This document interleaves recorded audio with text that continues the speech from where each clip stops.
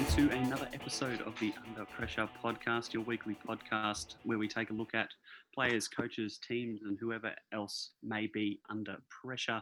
I'm your co-host, Jake Barker, and with me here, as always, is Matt Ellis. How you going today, Matt? I'm going good. I've managed to get through another week of. There's been some sport this week, which has been actually really good. Yeah, what have you been up to? What have you been watching? I've been watching the Formula One Virtual Grand Prix, which actually was in Melbourne this week, or at the Melbourne Albert Park Formula One track, which was really good. It was the first. It was quite exciting. For the first ever world champion did a esports race in Formula One for the first time with Jensen Button racing, and they're getting talent from all levels of sport with the Red Bull Formula One team racing Ben Stokes in their team for the week, which was interesting. He wasn't very good, but he raced, which was good. It was really interesting. Yeah, go on. No, I was just going to ask where you've been, what you've been watching it on, just so that. So that's that I've been watching on Facebook. They did a live stream through Formula One Facebook page, and the V8 Supercars also did it as well on KO Fox Sports, and I think I saw it on the Red Bull Holden Racing Team page of on Wednesday night. I think it was. They did 2 races at Phillip Island, and then they did a race at the Temple of Speed at Monza in Italy, and that was. Oh wow! It was great. It was for those that don't know Monza, it's the fastest track on the Formula One calendar, and it's just got massive straights and the occasional corners to get you across. It's a great track, and it was just fun to see the V8s race on a track that they don't normally race on, and it was just actually good to watch some sport that I liked. And what sort of sport have you been? So, what sport have you been watching to keep yourself busy? Well, just to start things off, actually, today I watched being Friday night, I watched this morning the NBA players are putting on this 2K tournament for charity and they're playing just NBA 2K20, and they're going through like a round robin sort of thing, and they've got 16 NBA players, and it's been on ESPN too, so it's still going. They're up to the semi-finals stage, so you can catch that on KO, Foxtel, on ESPN and stuff. So they've got the semis and the final to go. So been keeping track with the NBA, I guess. Just out of curiosity, are the big names participating? Probably the biggest name most people would know would probably be Kevin Durant. Who participated. He actually got knocked out in the first round. He was the number 1 seed because he is usually pretty good, but he got beaten by a Miami Heat player, Derek Jones Jr. in the first round. But he was probably the biggest name player, along with maybe Devin Booker for all those young NBA fans as well. He's still going on. He's in the semis. Also continuing on with basketball, I've actually been watching a bit of the old school NBL games because they've been streaming them and been taking a look at like really old NBL games with the likes of Andrew Gaze and Leonard Copeland, Mark Bradkey, all those guys from the Tigers and stuff playing the Illawarra Hawks in the finals, and it's been awesome. So mainly basketball I've been keeping track with, and that's kind of what I wanted to start talking about today as well. Oh, awesome. It's been pretty good. I mean, you got to keep yourself busy, and basketball is something that I enjoy, and I know that racing and F1s and V8s are something you enjoy, so I'm sure we'll hear about that in the coming episodes as well. If there's Yep. anyone who's under pressure in There's particular sports? there's stuff coming. I won't go too much into what's coming in future episodes, but there are some relatively big names that are under pressure in the Formula One world, which we will talk about later on. Yeah, cool, awesome. So yeah, I love my basketball, so I wanted to take a look at some NBL today, actually, and go into depth about the Illawarra Hawks, who actually went into administration. I'm sure you heard from the league that's happened. Yeah, it's actually been something I've been listening to quite closely during the week and following, mainly off SEN, but definitely something that's definitely piqued my interest. Well, yeah, the Illawarra Hawks are the foundation team. Actually, they started in the league in 1979 when the NBL was first founded, and it's a bit disappointing to see them go into administration. No one likes to see anyone go that down and in the dumps, but I think the NBL's doing their best to keep them up, and they've got a few stakeholders, some from the US, some from Australia, and one particular stakeholder who's with a chance to take over the reins and own the NBL side of the Illawarra Hawks is actually one of their past players, LaMelo Ball, who played for the Illawarra Hawks last season, and his manager, who was with him the whole time down here, Jermaine Jackson. They're in line they're putting their hand up to own the team.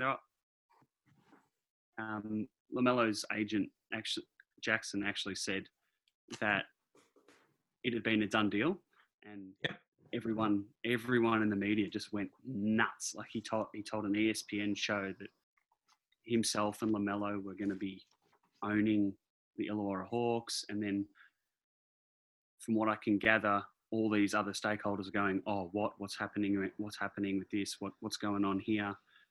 And everyone went crazy. And actually, the NBL commissioner Jeremy LaLiga actually made a comment about it to the public, saying that a few people may have got ahead of themselves, obviously referring to Jermaine Jackson. This is what he said. It's worth pointing out that we've had good discussions with Melo, his management, as well as a local businessman in Wollongong, and they've proposed putting the consortium together. They are one of many parties that we are talking to. So the deal hasn't exactly been done yet, but they are a chance to own the Illawarra Hawks. So it has not been a done deal as of yet. And it's not unprecedented for NBL teams to have ownership in NBL franchises, because I know Andrew Bogut's got a ownership arrangement with the Sydney Kings. Yep. So it's not an unprecedented move. It's probably the only unprecedented thing about it is this LaMelo's doing it at the start of his career, not the end of his career like Bogut. Yeah, exactly. So LaMelo's looking to make a bit of, he's not looking to make money, but he's looking to put an investment into the Illawarra Hawks, who took such good care of him.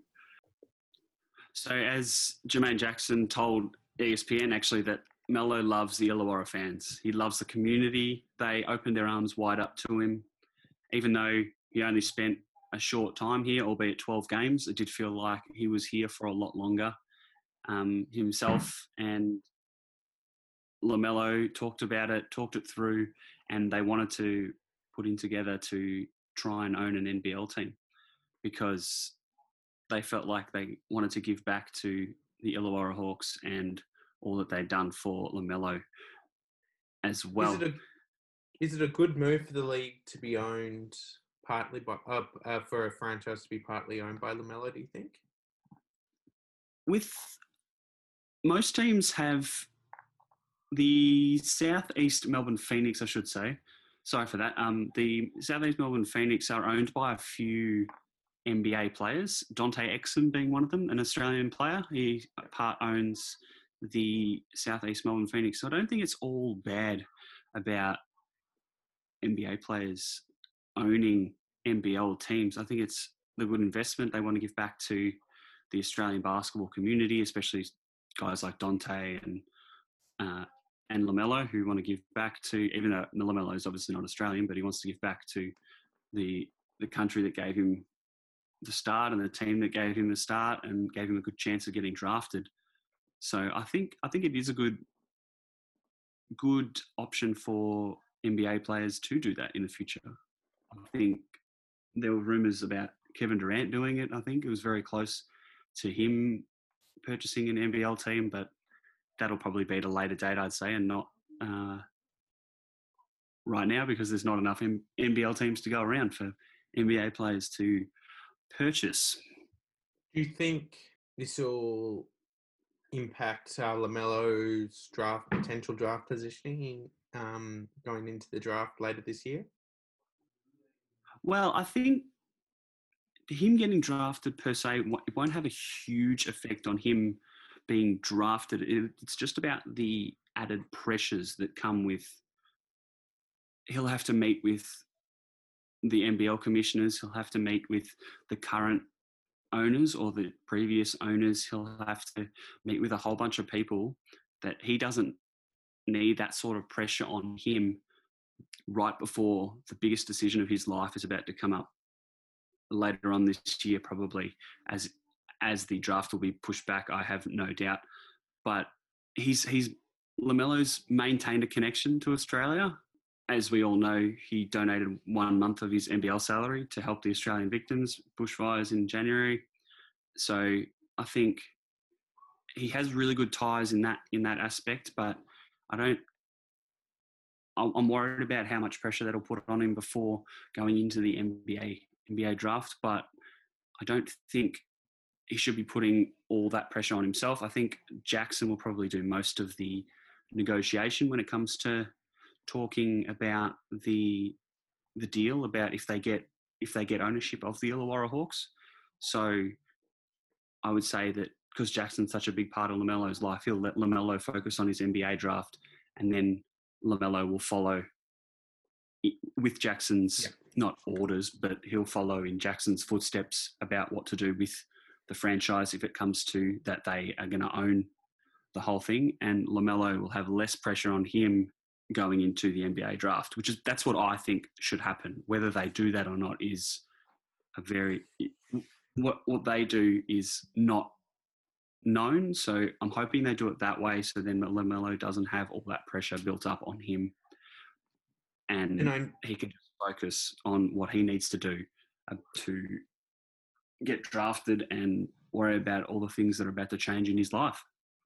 And I know when, I assume it's the case in the NBA, but when AFL are drafting players, they look at the character of the player, and this speaks volumes to LaMelo's character, not only obviously donating money to the bushfires, but now wanting to give back to the community that's given him so much and getting his career, kickstarting his senior career, essentially. Yeah, 100%. Couldn't agree more with that. He's actually grown up quite a bit in the last few years. He's from seeing him when everyone was talking about Lonzo and his dad and all that really early on when he was getting drafted by the Lakers, you could see how young of a kid he was, and just he hadn't really matured. When he came over to the NBL, he looked like a mature kid and had a good head on his shoulders, and someone got him into line about, this is serious. He obviously knew it was serious, but his mental state needed to be right to be able to go into the NBA and be able to deal with all the media and all the players and different plays, coaches. Like a lot of stuff was going to change for him. So I think he's put a good head on his shoulders now. He's grown up a bit, and I think that's going to go do him well in the future years to come, I think. This might sound a bit harsh, but he's probably grown up more than, or is more mature than both his brother and his father, probably. Like, if looking at his moves that he's done recently and whatnot, he definitely is acting the most mature ball going around at the moment. Well, yeah, I would say so. I would say Lonzo's probably still quite mature, as he's playing for the Pelicans now. He's moved on from the Lakers. Less of the spotlight on him. He's probably actually grown up more than his middle brother, the second oldest, LiAngelo, who left UCLA after he allegedly stole something in China, and then he got kicked from his scholarship for UCLA and all that jazz. But I don't want to get too deep into that. But I'd say he's definitely grown up a lot more than LiAngelo has in a shorter period of time. And Yeah. NBL's playing against men as well, and he's just growing up so fast. The other question I have, sort of with the ownership, in the perfect world, what would be the best thing for the NBL here as far as ownership? Would it be getting investment from the States, from America? Would it be getting a relationship tie-up with an NBA club similar to what Manchester, similar to what Manchester City have done with of course, Melbourne City in the A-League? Yeah. For example, could it be the Illawarra Lakers or the Illawarra Knicks?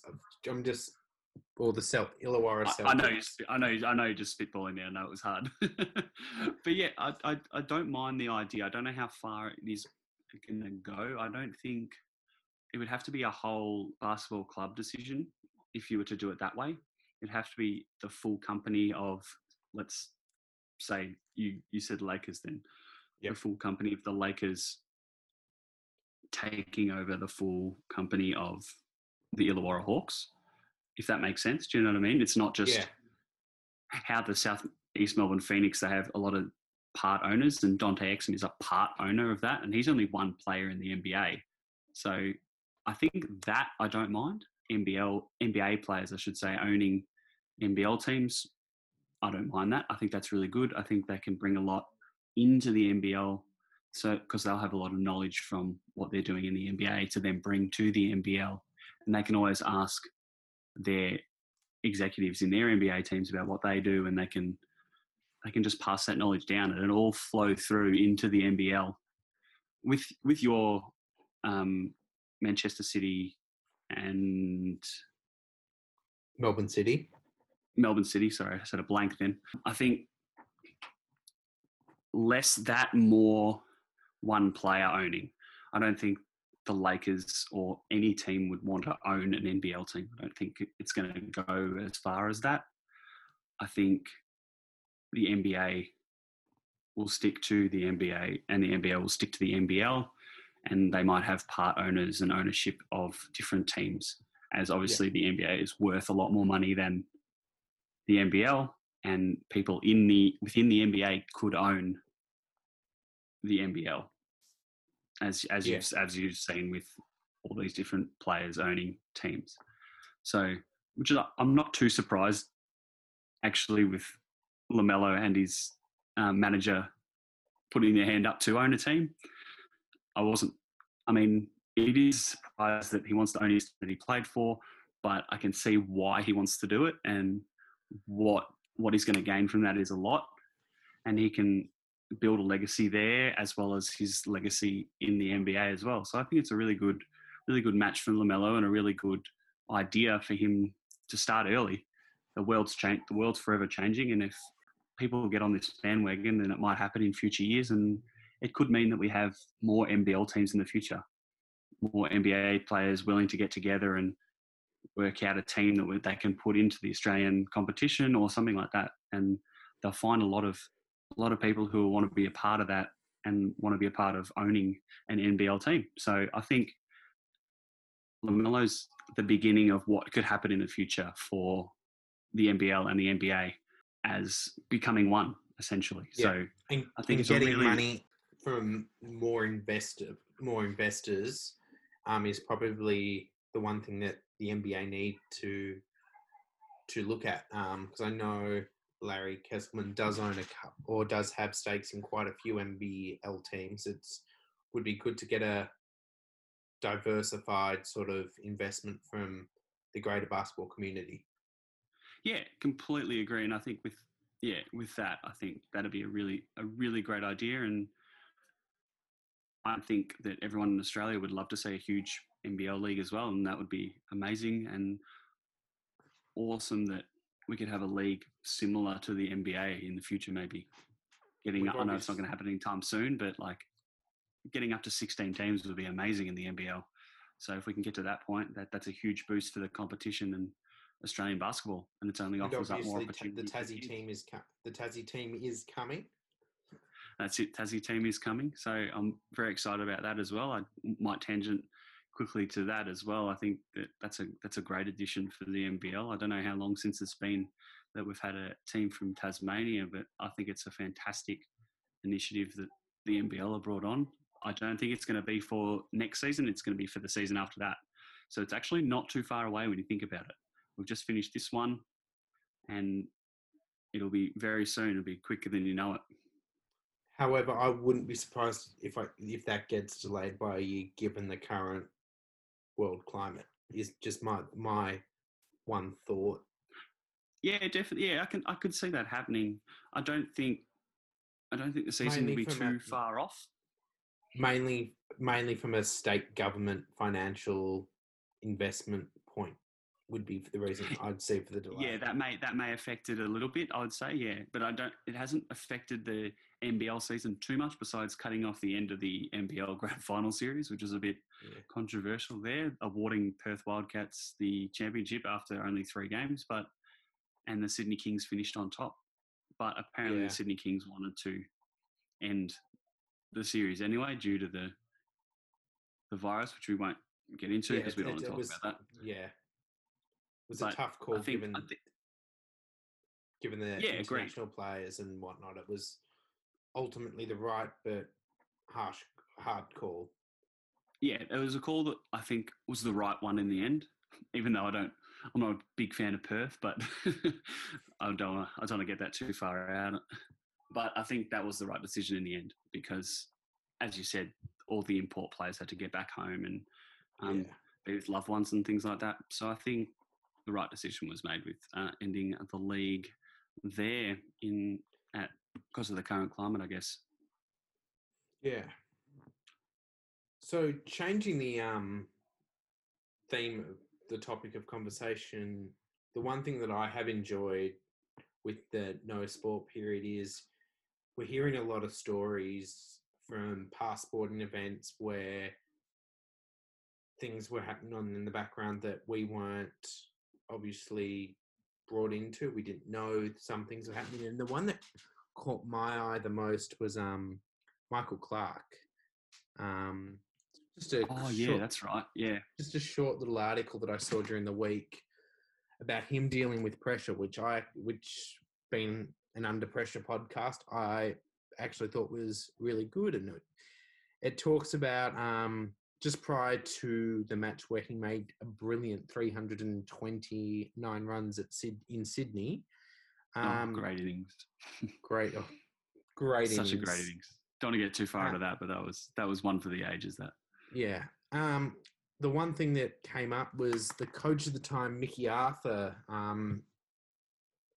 sort of called Clark aside and sort of had a chat, and these two were very close as a coach and captain partnership, as we learnt later on, particularly when Mickey Arthur got sacked, there was obviously quite a bit of love for Mickey Arthur from Clarkie. But just going back to what Mickey Arthur did for Clarkie, he sort of pulled him aside and said, I've got an email from the chairman of the selectors, and he read it to me, and it pretty much said, if you don't score runs this match, they're going to look at perhaps dropping the Australian captain from the team, which... That doesn't seem like a great thing to tell your captain. And it doesn't make too much sense to give him that knowledge before going out for an innings for Australia. You want to put as less pressure on him as possible. I don't think that was a very smart move.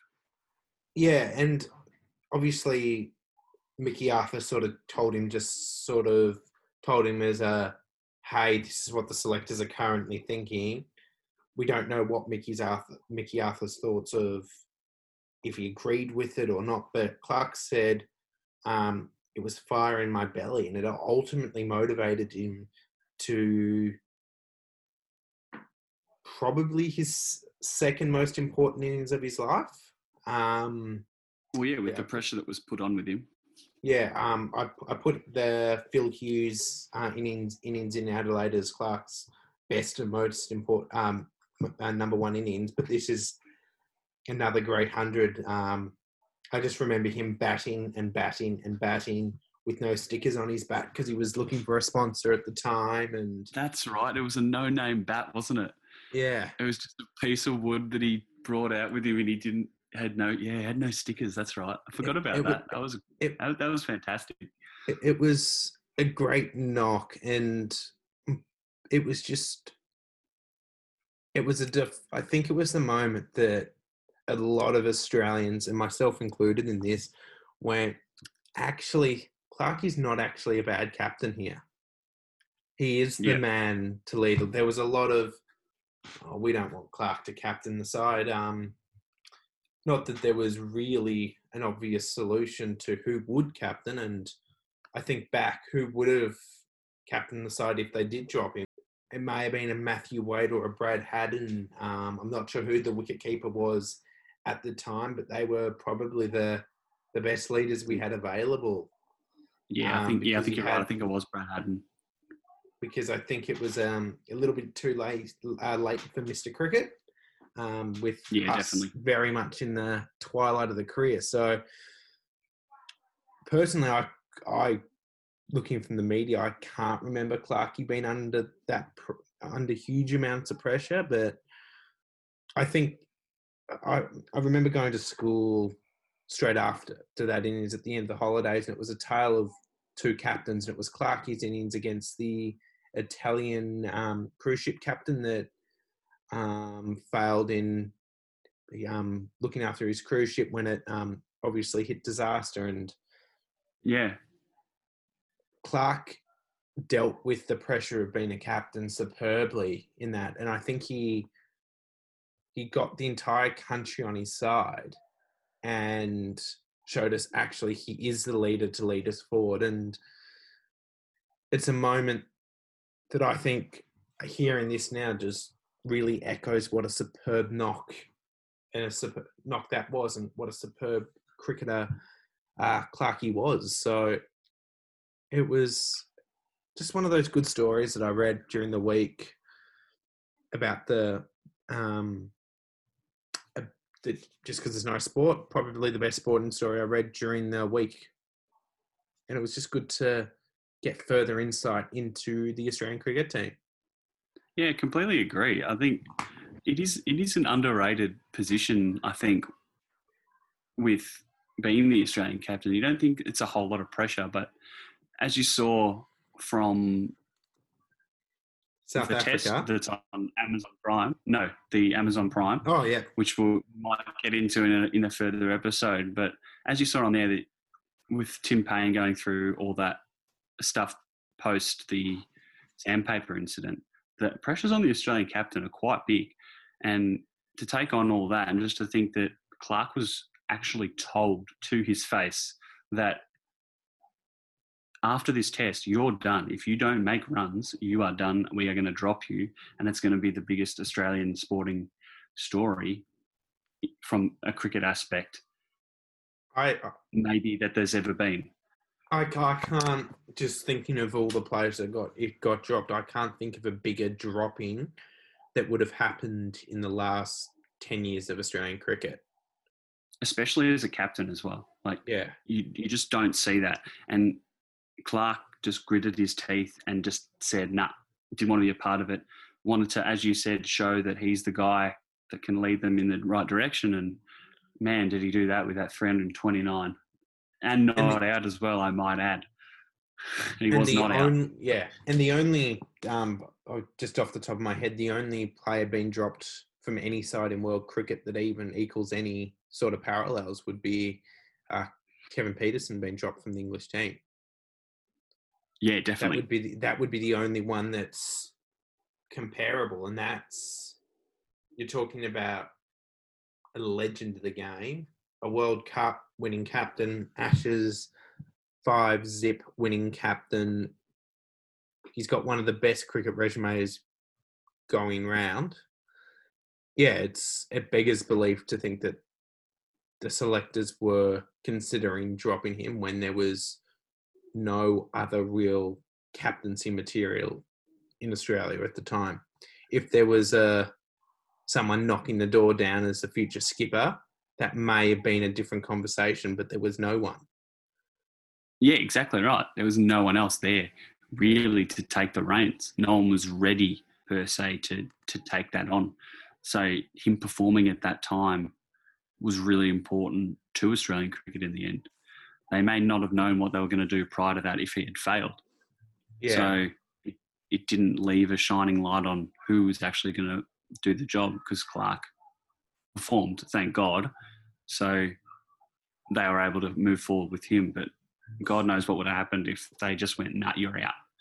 What would they have done? Like, it's interesting to think about that now and what they would have done with the team if they dropped him. I would have said you're probably right. Someone like a Brad Haddin, who was probably in the team at that point. Yeah, Brad Haddin was the keeper. And they may have had to have thrown Mike Hussey into it, even though being a little bit older, he's still an older head.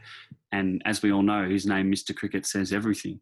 So they may have thrown that to him, in the time of desperate measure, kind of like how they've thrown it to Tim Payne at the moment. And I think people, when you look back at that innings, you forget that he came in at 3 for 37.